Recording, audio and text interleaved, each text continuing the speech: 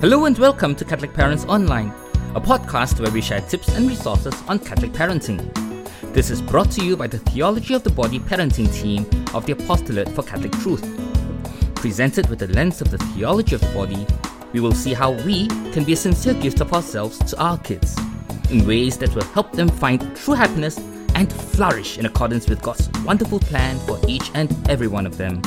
My name is John Hui and I'm your host for this podcast. One afternoon, while our grandchildren were at play, one of them used a toy crocodile to chase a T-Rex, threatening to bite off its tail. Playing along with them, I quipped, "Oh no, who's going to save the T-Rex from the crocodile?" Out of the blue, our youngest grandchild, who was about 2 years old then, took out the little Jesus plush toy and said loudly, "Jesus!" I hope this has provided a light-hearted introduction to our sharing today, where we will discuss how we can share the faith with our little ones. In our previous episode, we had shared how we could help our children find happiness, namely, 1, by having a deeper relationship with God and faith, and 2, living the virtues in loving as God loves. Let us start with faith. What is faith?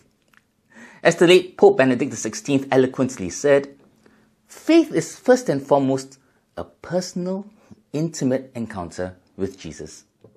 A personal, intimate encounter with Jesus. It is having an experience of His closeness, His friendship and His love, and it is in this way that we learn to know Him ever better, to love Him and to follow Him more and more. In other words, it is not just knowing about God, it is about knowing God. It is about receiving Him who is love into us, experiencing Him in our inmost being, and responding to Him as He has called us to. And how can our children have that encounter with Jesus? First and foremost, through us, their parents, in and through our bodies, in our expressions, our words, our actions, our time and attention given to them. If we do not radiate the love of God to our children and share His love with them, it will be that much more difficult for them to understand, experience, and appreciate God's love. And how can we do that?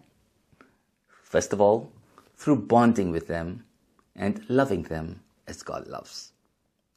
This is just so important in their first experience of God's unconditional love. How can we do this? Through various ways, such as affirming their goodness and preciousness in our eyes, and of course God's eyes, as God has made them, making time for them, being there for them, not just physically in our bodies, but also emotionally and spiritually, communicating well with them, empathizing with them, forgiving one another as soon as someone has been hurt, and so on. We had covered these topics and more on bonding with our children in episodes 8 to 17 of this series, so I would strongly encourage you to visit those episodes if not yet done so. It is only when this bonding is in place that the little nuggets of faith that we want to share with them in age-appropriate ways will make sense to them. Besides bonding well with our children, there's another important way in which we can help our children experience God and thus have their faith nourished. And this is by nourishing our own faith and relationship with God through prayer, scripture, and the sacraments. Because we cannot give our children what we do not have.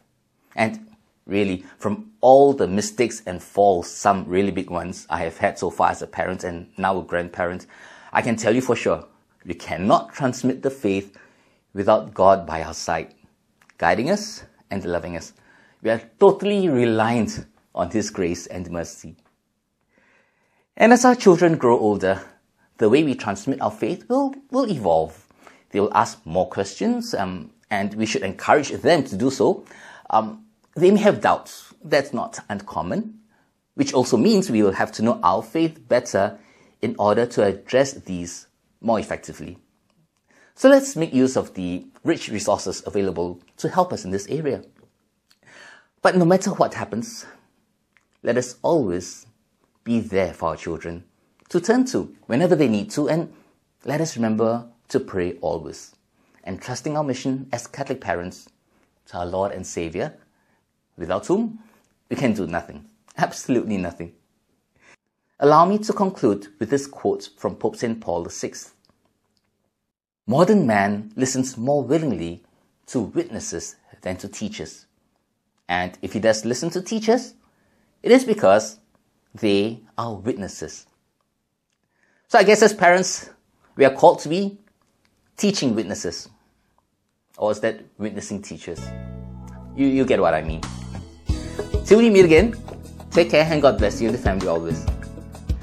Goodbye.